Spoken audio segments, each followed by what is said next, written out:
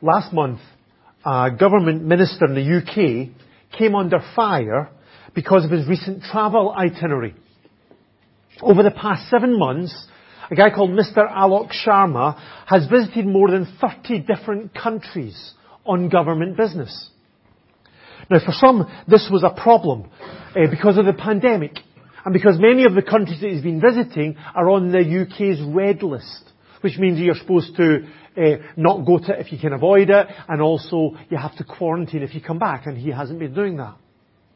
But the other reason for this criticism is that Mr. Sharma is actually the president of COP26, which maybe you know is the United Nations Climate Change Conference, due to take place in Glasgow in November. And so to many people it seemed ridiculous that the man who will bring together all the world leaders to talk about how we can reduce our impact on our environment has himself been taking all these international flights, which is seen as a major contributor to the problem. Now, I don't know if that guy's trips were necessary or not, and I can't judge that. But it never looks good, does it, to be saying one thing and to be doing the other. That's always looks bad.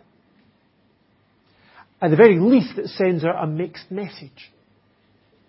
But in a sense, that's what the church in Corinth had been doing when they met together for worship.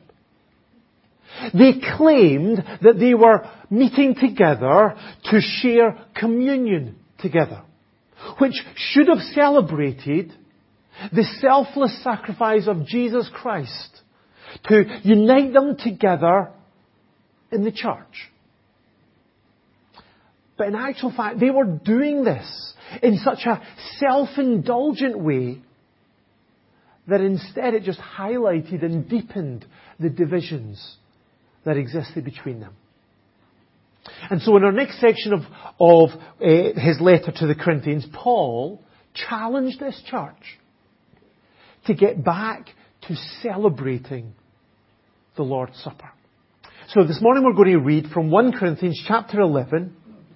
I'm going to read from verse 17 down to verse 34, and Roxana's going to come up and she is going to read for us. Thank you, Roxana.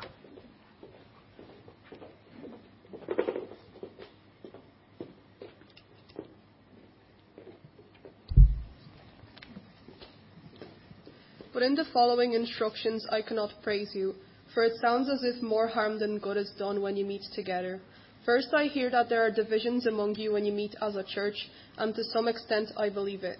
But of course there must be divisions among you, so that you who have God's approval will be recognized. When you meet together, you are not really interested in the Lord's Supper, for some of you hurry to eat your own meal without sharing with others. As a result, some go hungry while others get drunk. What? Don't you have your own homes for eating and drinking? Or do you really want to disgrace God's church and shame the poor? What am I supposed to say? Do you want me to praise you? Well, I certainly will not praise you for this. For I pass on to you what I received from the Lord himself. On the night when he was betrayed, the Lord Jesus took some bread and gave thanks to God for it. Then he broke it in pieces and said, "This is my body which is given for you. Do this in remembrance of me." In the same way, he took the cup of wine after supper, saying, "This cup is the new covenant between God and his people, an agreement confirmed with my blood. Do this in remembrance of me as often as you drink it. For every time you eat this bread and drink this cup, you are announcing the Lord's death until he comes again. So anyone who eats this bread or drinks this cup of the Lord unworthily is guilty of sinning against the body and the blood of the Lord. That is why you should examine yourself before eating the bread and drinking the cup. For if you eat the bread or drink the cup without honoring the body of Christ, you are eating and drinking God's judgment upon yourself. That is why many of you are weak and sick, and some have even died. But if we would examine ourselves, we would not be judged by God in this way. Yet when we are judged by the Lord, we are being disciplined so that we will not be condemned along with the world. So, my dear brothers and sisters, when you gather for the Lord's Supper, wait for each other. If you are really hungry, eat at home so you won't bring judgment upon yourselves when you meet together. I'll give you instructions about the other matters after I arrive.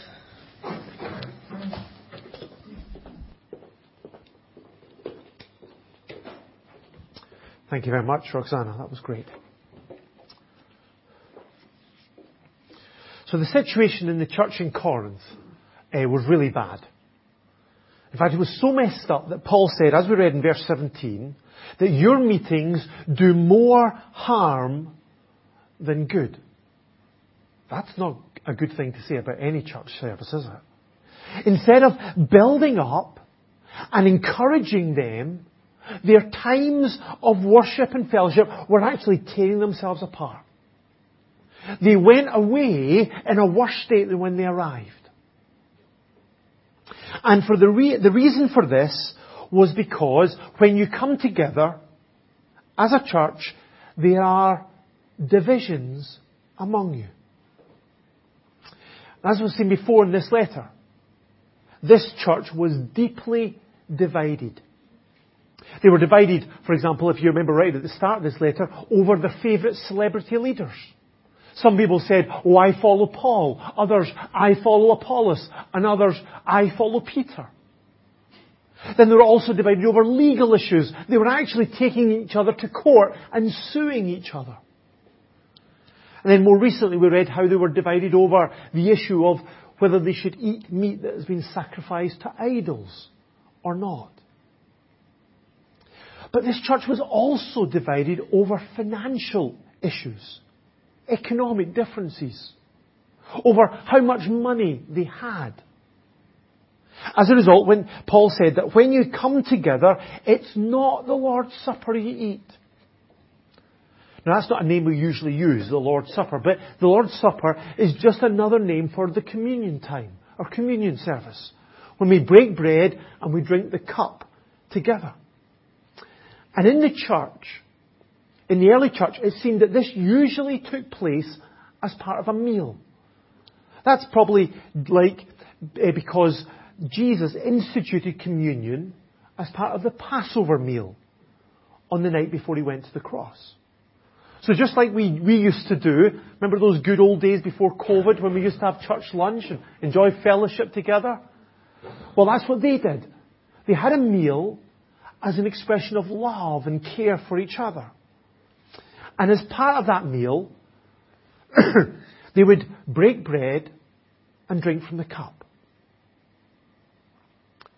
But what this church was doing was not the Lord's Supper. It was not an expression of love and commitment to each other. And it was not a celebration of Christ's loving sacrifice. Look at verse 21. Paul said, "For as you eat, each of you goes ahead without waiting for anybody else. One remains hungry, another gets drunk." People were not there sharing their food with each other. The wealthier people, they were coming with lots of food and lots of drink, and without waiting on others to arrive, they were just stuffing their faces and getting drunk. And so when others arrived, the poorer people in the church arrived, they had nothing to eat and nothing to drink. So Paul strongly challenged them. Verse 22, don't you have homes to eat and drink in? Or do you despise the church of God and humiliate those who have nothing? They might have called this a fellowship meal, but it really wasn't a time of fellowship. The wealthier people were not in fellowship. They were not expressing love to those who had little. This was not either a time of focusing on Christ. This was nothing more than an expression of self-indulgence and greed. And they were doing all of this at the cost of weakening the community of God's people and humiliating the poorer members of that community, their poorer brothers and sisters in Christ. But there were other serious consequences as a result of their actions. Look at verse 30. That is why many among you are weak and sick, and a number of you have fallen asleep. Now we need to be careful when we read this. Okay? Careful that we don't go beyond what Paul is saying. Paul was not saying that everybody who was sick in that church or who had passed away, who had died in that church, was suffering the consequences of their sin in how they took communion. He was not saying that at all. Neither was he saying that everyone who took communion wrongly was sick or who died. And neither was he suggesting that any of them in that church community had lost their salvation as a result of this. Remember Jesus' promise in John chapter 5 and 24? Whoever hears my word and believes him who sent me has eternal life and will not be condemned. He has passed over from death to life. So if we have trusted in Jesus, then our salvation is secure. And we cannot lose that. Because Christ will not lose us.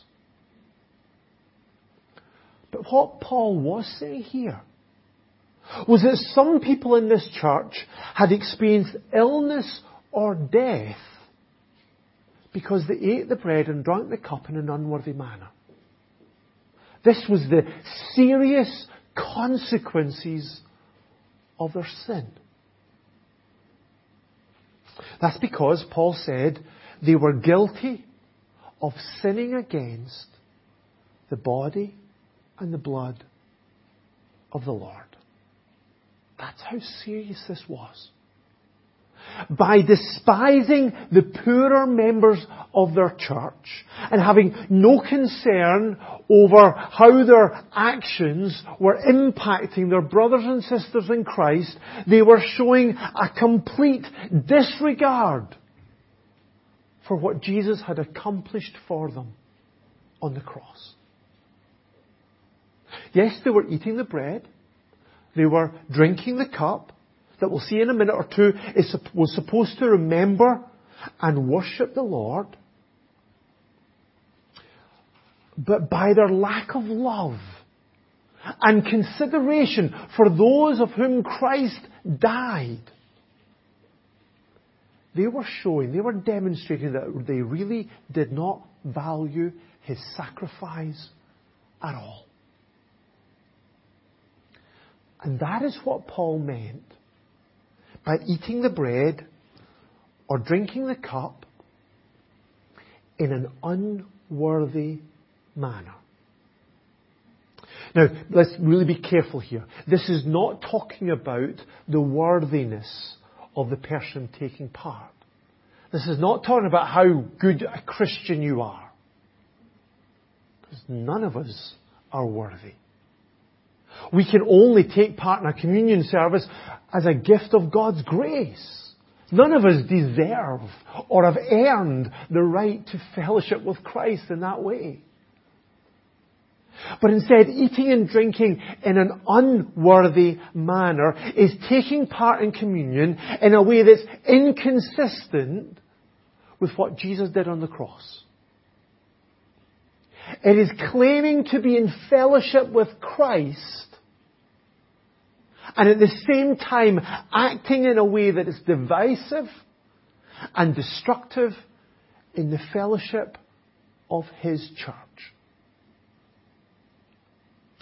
And it's that lack of love for God's people that brought such a serious judgment from God in this local church.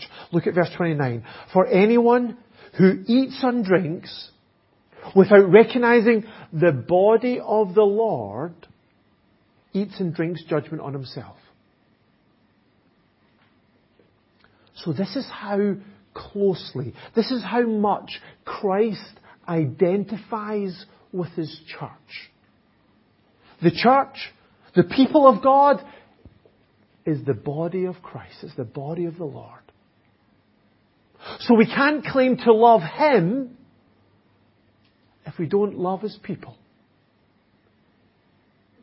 It's just like you can't go up to somebody and say, I love you, but I don't love your body, and so I'm going to beat you up.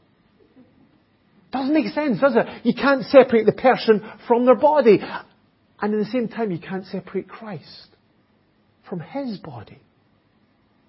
We can't honour Him as our Saviour and Lord if we're not willing to honour each other as our brothers and sisters in Christ.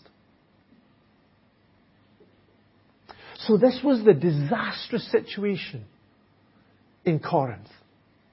Their meetings were so far from what they should have been that their spiritual health, their community health, and even their physical health was being negatively impacted. But you know what is really amazing here?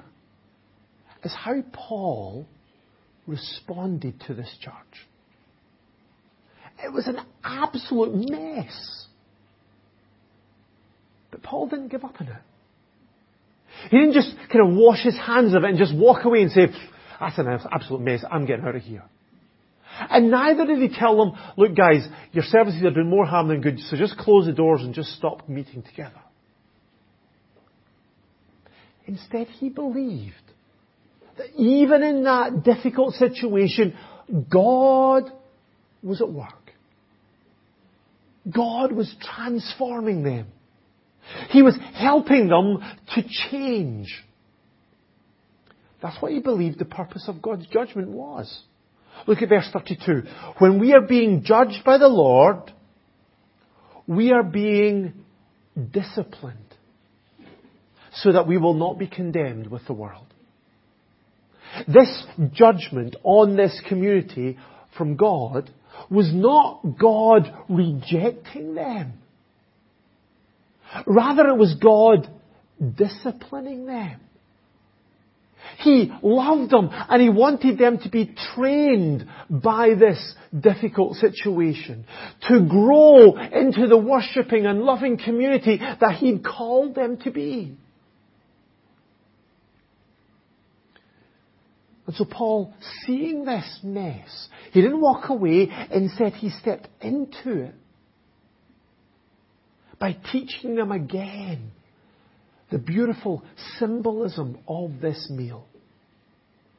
He said in verse 23, "For I received from the Lord what I passed on to you."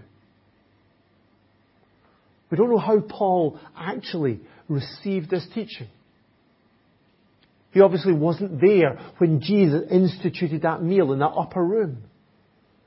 But the Lord had taught this to Paul, and He wanted then to pass it on to these Christians. He wanted to pass it on what it really, truly meant. So let's have a look at what this meal means and how we should eat it together. So first of all, He told them to look back. Verse 24. The Lord Jesus, on the night He was betrayed, took bread. And when He'd given thanks, He broke it and said, "This is my body, which is for you. Do this in remembrance of me." The night that Jesus went to the cross, He ate with His disciples in the upper room, and He took an ordinary, everyday piece of bread. And He broke it, and He shared it with His people, with His disciples. And He told them to eat it together.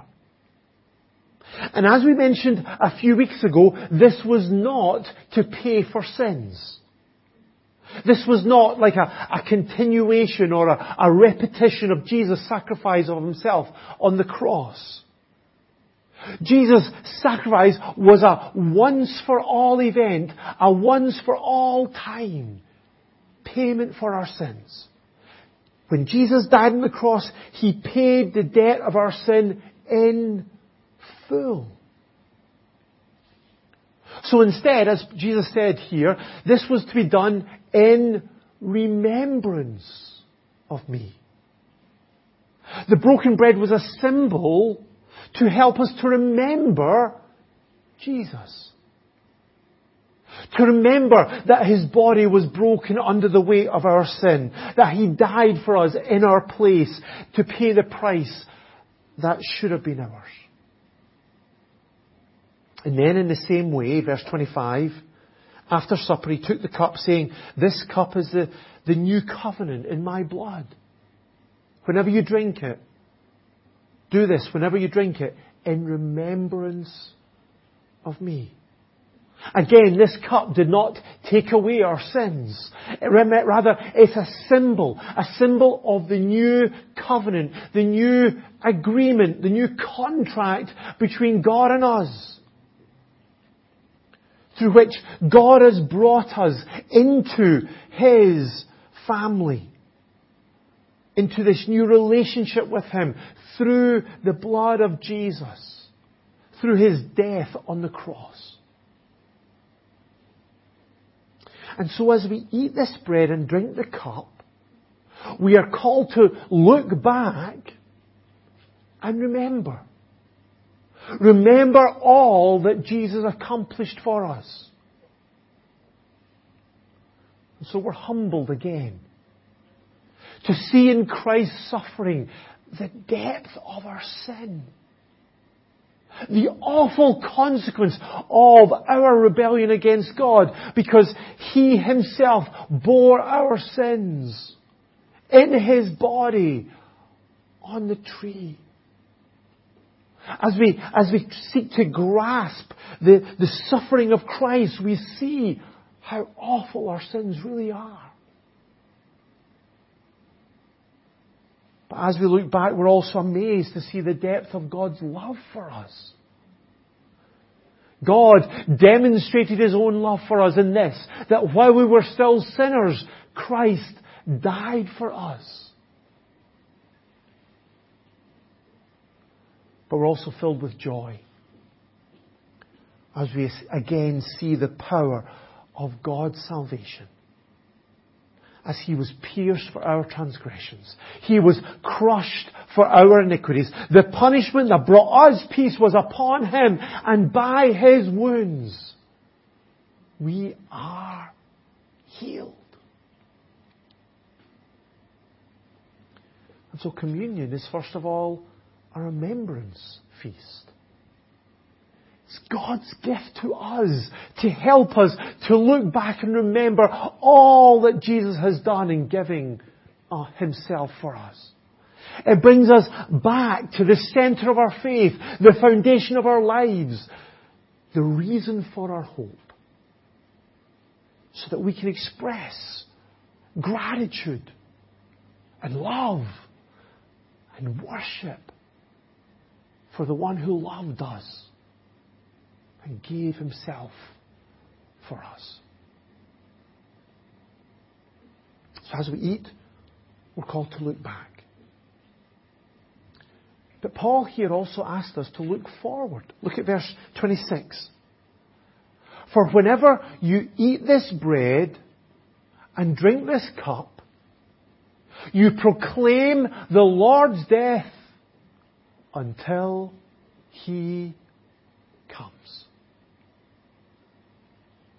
Now, there are no commands in the Bible as to how often we should take communion together. Some churches only do it kind of now and again. Some maybe once a month. We, of course, usually do it every week. We believe it should be the centre of our church life, the core of our worship time. But however often we choose to do this, one day we will stop. One day we won't need the symbols of bread and cup anymore to remember Jesus. That's because communion is not a funeral service for a dead hero that we remember, who did something amazing in the past. Rather, it's a victory celebration for our risen Lord. He defeated death. He rose from the grave. He ascended into heaven. And He's exalted at His Father's right hand. And He's interceding for us. And one day, He will return. And the dead in Christ will rise first. After that, we who are still alive and left will be caught up together with them in the clouds to meet the Lord in the air. And so we will be with the Lord forever. And when we're with the Lord, we won't need those symbols anymore. We won't need the bread and the cup, because we will be with Jesus face to face. And so as we take communion, we are not just looking back to what Jesus did accomplish, we're looking forward in eager expectation to meeting our Saviour face to face and being with Him forever.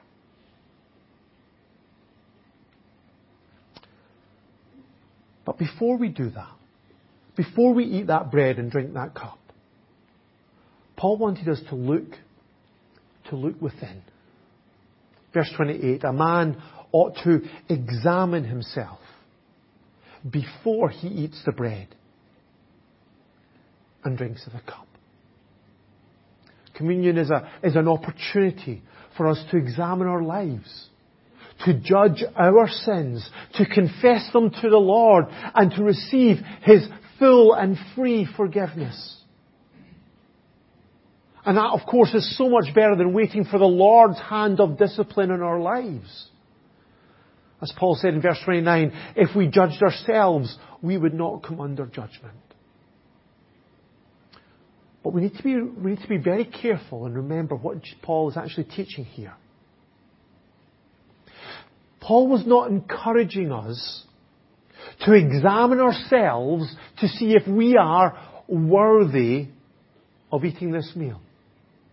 To see if we are good enough to share in communion this week.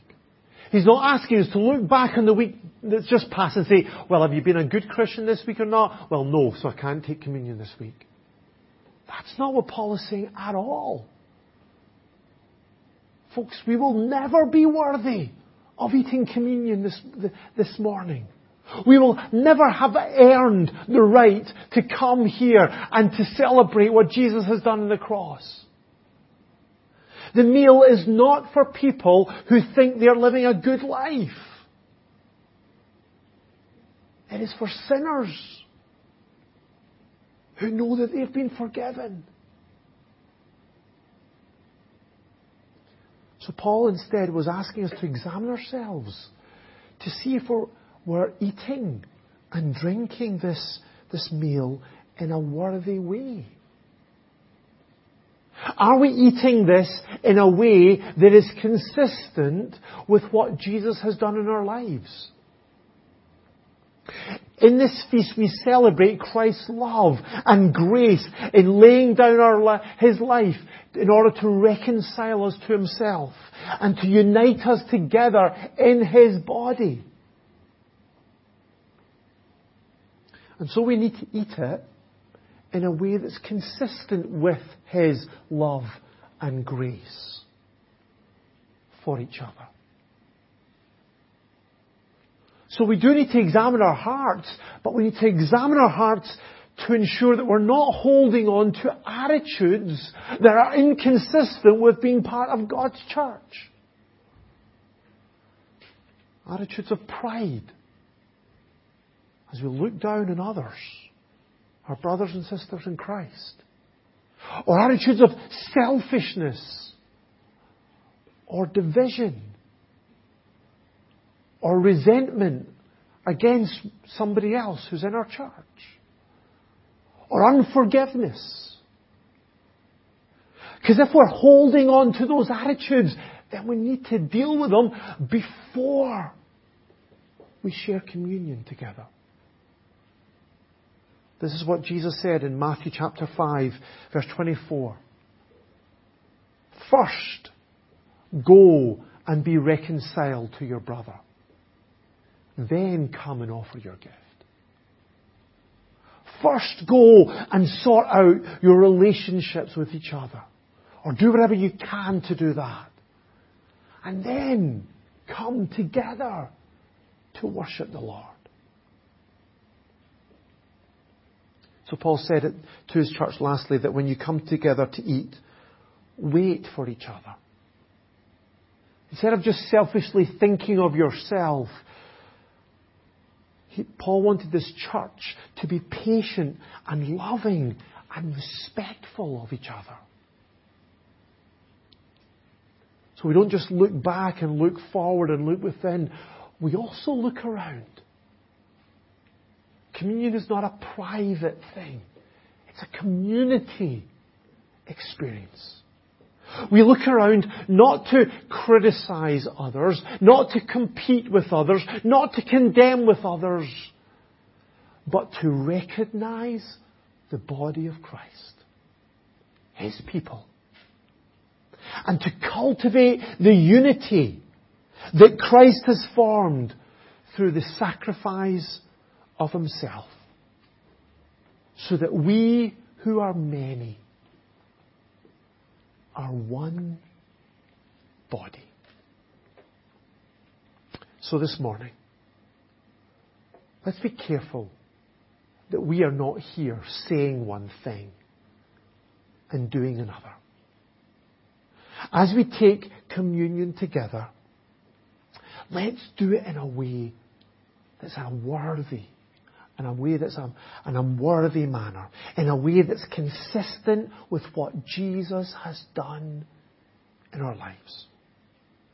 Let's look back and remember Jesus and His willing sacrifice for us on the cross. Let's look forward in eager expectation of His return. Let's look within and examine ourselves to see if our attitude towards our brothers and sisters here this morning is right. And let's look around and celebrate that by His grace we have together become the children of God. And let's worship Him.